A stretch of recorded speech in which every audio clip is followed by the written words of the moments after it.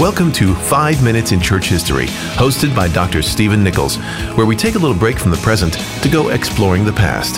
Travel back in time as we look at the people, events, and even the places that have shaped the story of Christianity. This is our story, our family history. Let's get started. We are continuing this week, celebrating our anniversary and looking at our top 5 favorite moments in church history. We've looked at the Nicene Council in 325, Thomas Aquinas in 1245, and yesterday together we looked at 1517 and the inimitable Martin Luther. Well, today we're moving ahead a little bit closer to the modern age, and the date for today is 1740. This date is significant in that it marks what historians have come to call the Great Awakening. The Great Awakening, sometimes seen as an event in New England, is much bigger than that. It was an event that not only encompassed all of the colonies, the New England colonies, the Middle colonies, and the Southern colonies in the United States before the Revolution and before its independence, but it was also a transatlantic phenomenon. And so we have to go across the Atlantic and see this as an event that also takes place in Old England, not just one in New England. When we go across the Atlantic, of course, we meet up with George Whitefield, and we meet up with the brothers Wesley, John, and Charles. So here we have all our players of the Great Awakening: George Whitefield, John and Charles Wesley, and over in the colonies, Jonathan Edwards. And there were a host of secondary characters as well, but these 4 are probably enough for our time today.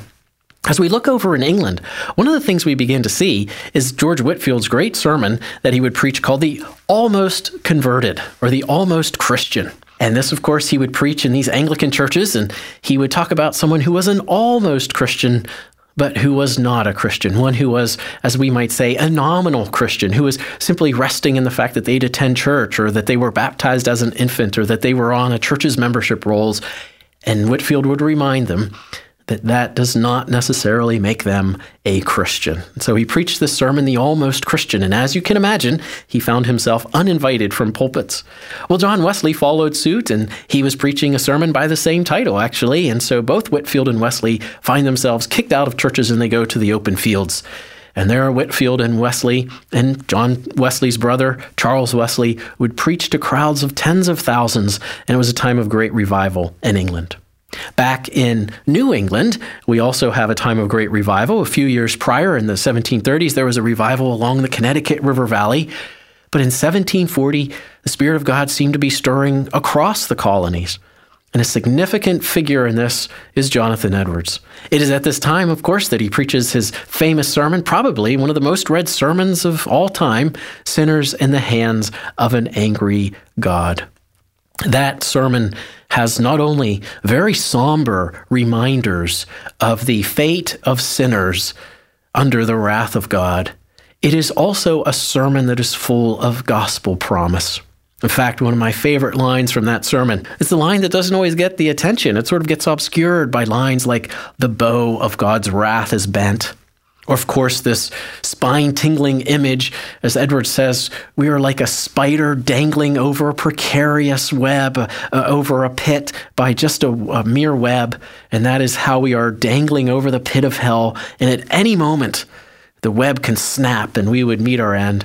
Those are the lines that get all the attention. But my favorite line from this sermon comes near the end. And Edwards says that the door of God's mercy is thrown wide open, and Christ stands in the door and says to sinners, "Come."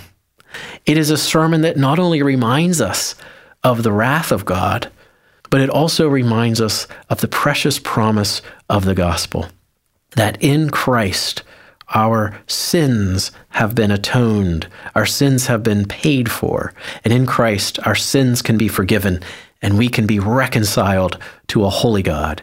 We who are sinners and who were once far off from God can be reconciled to him. That was the message of Edwards. That was the message of the Great Awakening. It had significant impact, not just in the church, but in culture too. And so I think it ranks as one of our top 5 moments, the Great Awakening in 1740. I'm Steve Nichols. Thanks for listening to 5 Minutes in Church History.